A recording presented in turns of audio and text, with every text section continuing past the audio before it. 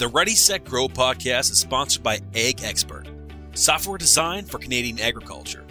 Visit them today at agexpert.ca.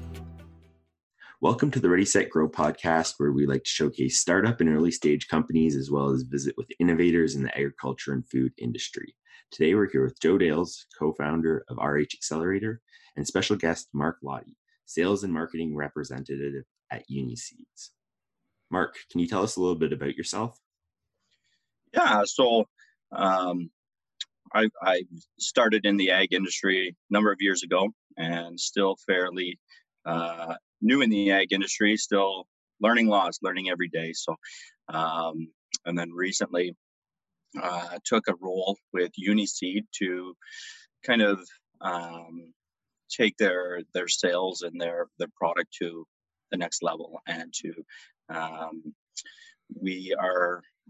we've been around for quite some time in the industrial hemp space.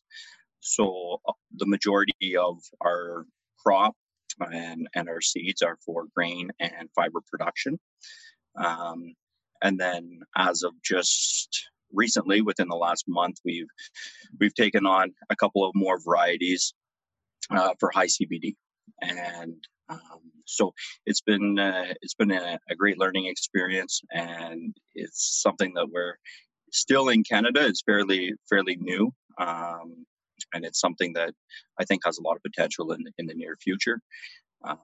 There's some really neat companies out there doing some really neat stuff with hemp, and especially in the fiber and in the grain side of things and the production end of it.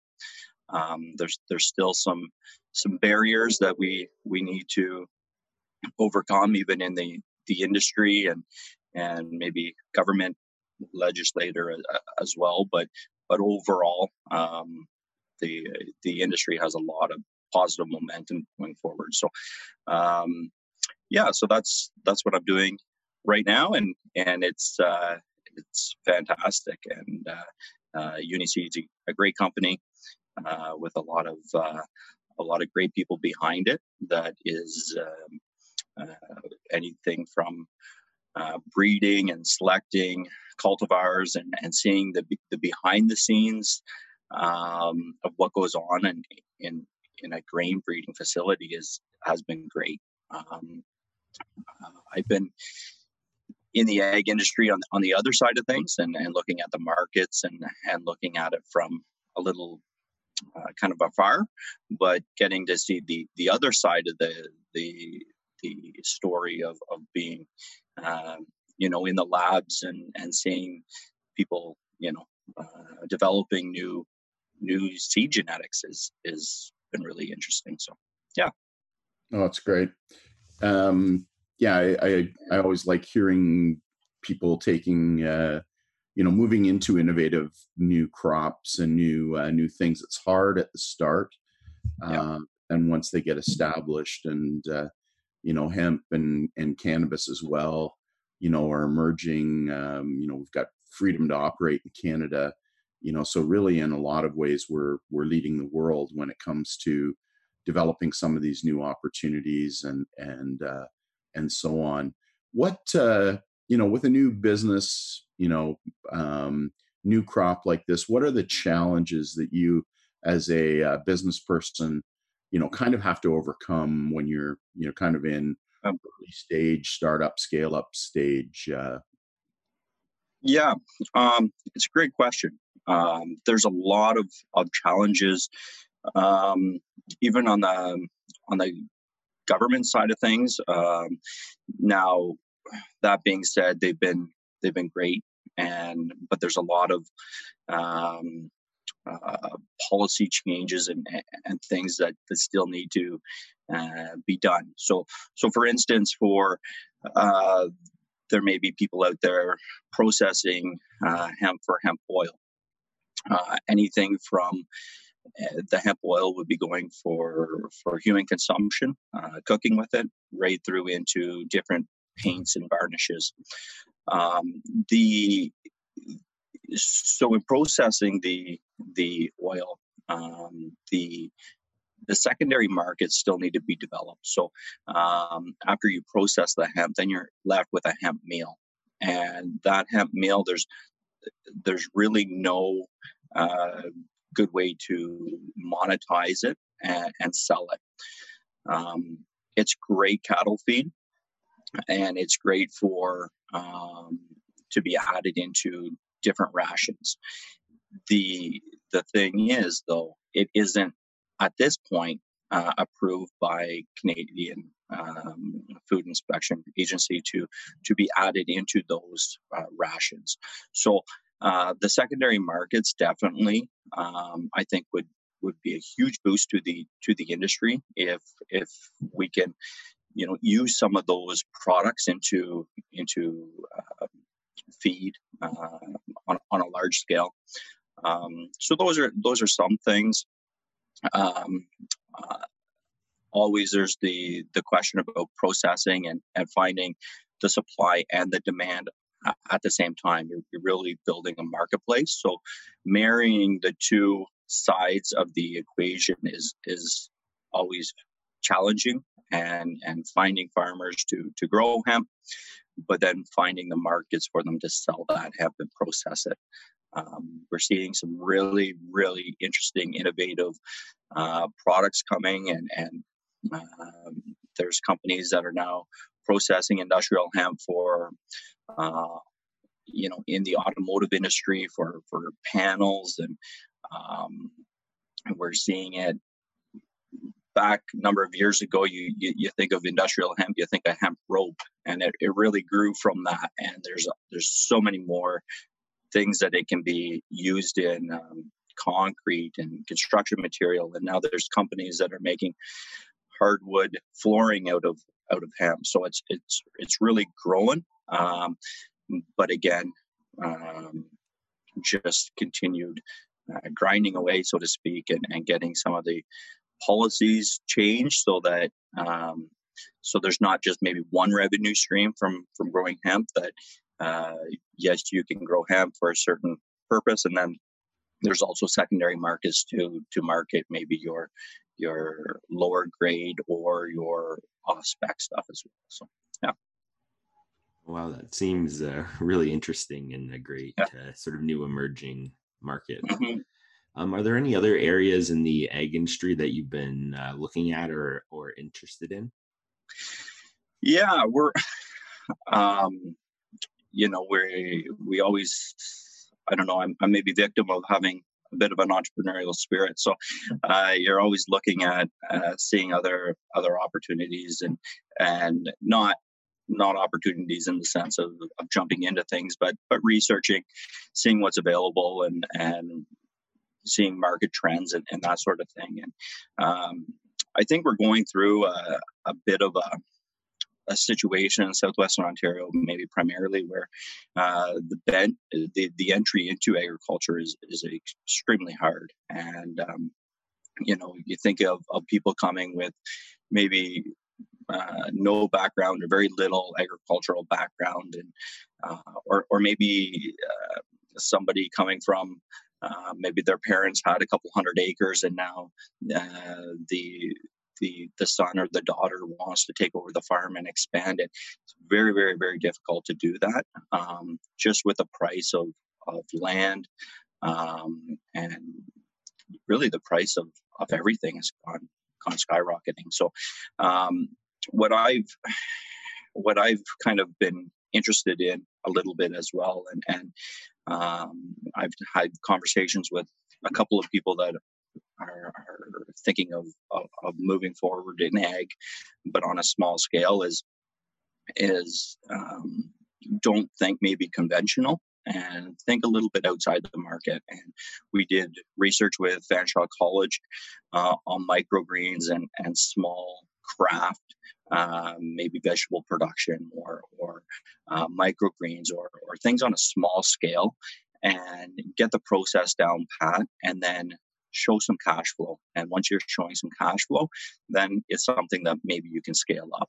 And so you don't need to go out and buy 200-300 acres, but maybe it's something where you literally start convert a shed on your property into maybe vertical farming, or maybe you start on a quarter acre and then grow from that. And there's awesome platforms out there. You look at Instagram, Facebook, LinkedIn, the marketing that you can do on these platforms for virtually free is fantastic, and you can get so much exposure and take advantage of that, and it's kind of one foot, kind of get your foot in the door, so to speak, and meet people. I really enjoy what you guys are doing in London, and London's becoming, and a large part of this is you, Joe, really a food innovative place, with the Western Fair District, and what you guys are really trying to do there with the Grove and so on. So yeah, there's a lot of good opportunity out there, and I always try and start small and get your process in place, and show cash flow, and then once you've conquered that, then take the next step. So yeah, you're we're really blessed at RH Accelerator, working with young founders, and that's what we're passionate about, supporting. And you definitely are entrepreneurial, and we're really excited about your development and how well you've done as a young founder, and looking for those innovative, emerging, blue ocean type spaces. So that's terrific. You've also pivoted and done some things. We've followed you as you owned a restaurant, you've owned several other businesses, and tried several things, learning and developing along as you go. For the younger, earlier stage founders that haven't done it before, what's it take to be successful, even when you pivot and you make some changes? What have you learned, I guess? Wow. I got a master's in hard knocks. So, no, but it really, we all have that master's too, right? Yeah, you really, when you develop a business plan, quite often you have a set roadmap, and you have expectations that I'm going to get to a certain stage at a certain time frame, and everything's going to go hunky dory. Life happens, things get in the way, and being adaptable and flexible. And sometimes you're on a path, and you think that you know what your product is going to be, your target market, exactly how you're going to get there. But in doing the research and putting the actual product to market, and then listening to your customer base, quite often you got to pivot from that, and you got to change maybe your approach. Maybe you got to change even your product a little bit. So to be adaptable is really something that I think is important. Also having tremendous connections. I remember going back, this is a number of years ago, you mentioned to me, Joe, about being prepared and looking for opportunity, but preparing yourself for that opportunity. So when that opportunity does arise, you're in the position to take advantage of it. And so that means everyday learning, improving yourself, and improving your connections, and once you're in that kind of, I don't want to say frame of mind, but it almost is a frame of mind. Once you're in that zone and you're looking for opportunity, there's a lot of opportunity out there. And for ourselves, we've been a part of real estate, we've been into the restaurant industry, into agriculture. A good example of pivoting is when COVID hit, and we no longer could offer the same services in the restaurant. My wife and I sat down and had a discussion, and what are we going to do? And we started making freezer meals, and primarily my wife and her staff was making freezer meals. And then we started offering freezer meals to the community, and then start offering other products that weren't typically on our menu to the community on a takeout basis, and really that saved us, and it it was a 180 pivot to what was in our business plan. And so I think just being adaptable, and we see a lot of businesses like that. I was having a discussion just earlier this week with a dairy farmer not far from us, and they milk about 60 head or so, and she's a nurse but wants to get back to the farm full time. And at that scale, there wasn't a whole lot that to replace her income on the farm would be a little bit challenging. So they took the step, and they're putting a small processing plant onto the dairy, and they're going to be making cheese curds and making different products from that.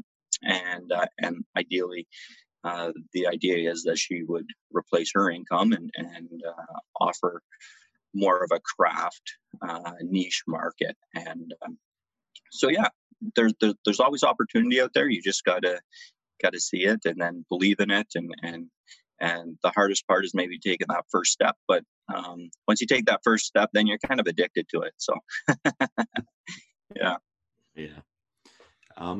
I guess before we head out, is there anything else you'd want our listeners to know about? Yeah, just in agriculture, whether it's agriculture or whether it's in any other industry, having those strong connections, believing in what you're selling, and believing in your product, and just having a good overview of your business and the numbers. We're always, when you look at a business plan, or when you're looking at a business, I see business plans sometimes, and it's a page, and it's scribbled on a napkin, and always put the banker's hat on, so to speak, when you're looking at your own business plan, and think, what would the bank ask me, and or what would a private investor ask me, or what would the industry ask of me? And once you ask those questions of yourself, you'll see that there's a lot more work to be done, and it'll lead to a more maybe enriched business plan. But then also it'll open a lot more doors. You'll have your numbers down pat, and when you are looking for those opportunities and looking to pivot, you'll be in a good place to be able to do that. So yeah, just enjoy it. It's process. It's something that I talk to a lot of younger students at Fanshawe, and just a lot of people are consumed by the Uber experience and the overnight getting to $1 billion kind of thing. But the reality is that's extremely challenging, and enjoy the ride, enjoy the process. And there's going to be peaks, there's going to be valleys, but overall it's very rewarding. And that's what we're seeing in industrial hemp too, is there's been peaks and there's valleys, but it's really a rewarding crop to grow. It's a very healthy crop. It's something that has a lot of potential uses, and it's something that I think in the coming days we're going to see a lot more acres being planted. And although we're still fairly small, I think it's something that has a lot of potential in the near future. So, yeah. No, we're proud of you, Mark. You've got the right attitude. You're inquisitive and hardworking and hustle and ambitious, and all those traits that bode well for founders. What most first-time founders don't realize, and I actually got a nice email from a young founder the other day, where he's realized, holy smoke, this is a lot harder than I thought, coming out of Yeah. business school. And, I said, you've learned first lesson. It is really hard. Yeah. 9 out of 10 fail, 9 out of 10 don't even put a business plan or try. So I think your point about getting started is the key thing. So finding a good idea or a market that you want to, be good at, getting started, but then developing yourself and your network, because it's hard to start a business, and especially one that's innovative, that's new and scale and, inventing stuff. So, when we started farms.com, it was really crazy because farmers didn't even have computers. Yeah. But we got in early, we found those niches, we just kept building, we tried to put ourselves in the right place at the right time and be early versus late. Right. And I think that's where, for me, innovation strategy, although it's painful, is the right strategy. And hopefully the market will rise up to meet you, eventually. Right. So I think with hemp, you're in that good spot. Yeah. And the one thing to add to that too is totally agree. And you think of a baseball analogy, and so many people, before they enter into business, they want to hit a home run, and they want that one product that is going to knock them out of the park. Where just getting a bunt and getting onto first base, that's good enough for to start. And I use the analogy too. It's quite a step up from T-ball to facing a 99 mile an hour fastball. Right? Yeah, that's right. So you need to be good at baseball to go up and stand at the plate and even get hit by a pitch or a bunt. Yeah, that's right. And so it's that same analogy. Yeah, and and just enjoy it, enjoy the ride, and there's going to be heartbreak, and there's going to be, but there's going to be so much reward too, and that's really what it comes down to. I'm at the stage now where I'm starting to see even my kids become a little bit entrepreneurial, and they're growing in the summertime. They're growing vegetables and selling it to the grandparents. So I mean, that's pretty that's pretty good. So hopefully we have a next wave too coming behind us. So if people want to connect with you online, how can they do that? Yeah, so you can find me on LinkedIn, Mark Lottie, and you can find me on Instagram as well. If you want to learn a little bit more about industrial hemp, you can go over to uniseed.ca and have a look, and you can see our different cultivars that we do currently offer into the Canadian market. We also do sell our grain and fiber varieties into the U.S. as well. And then also we sell it all over the world. So we do have connections into Europe and into Australia, South America, all over. So we really are a global business. So those are some areas that you can find me and reach out to me. So perfect. That's great. Thanks, Mark. Yeah, no problem. Thanks for having me. I really appreciate it. And I've been following you guys for quite some time now too, and really appreciate what you guys are doing for small business and medium-sized businesses in London. So keep it up, and we'll talk again soon. And I just wanted to thank our listeners for tuning in today, and thank you again, Mark, for joining us. Thank you.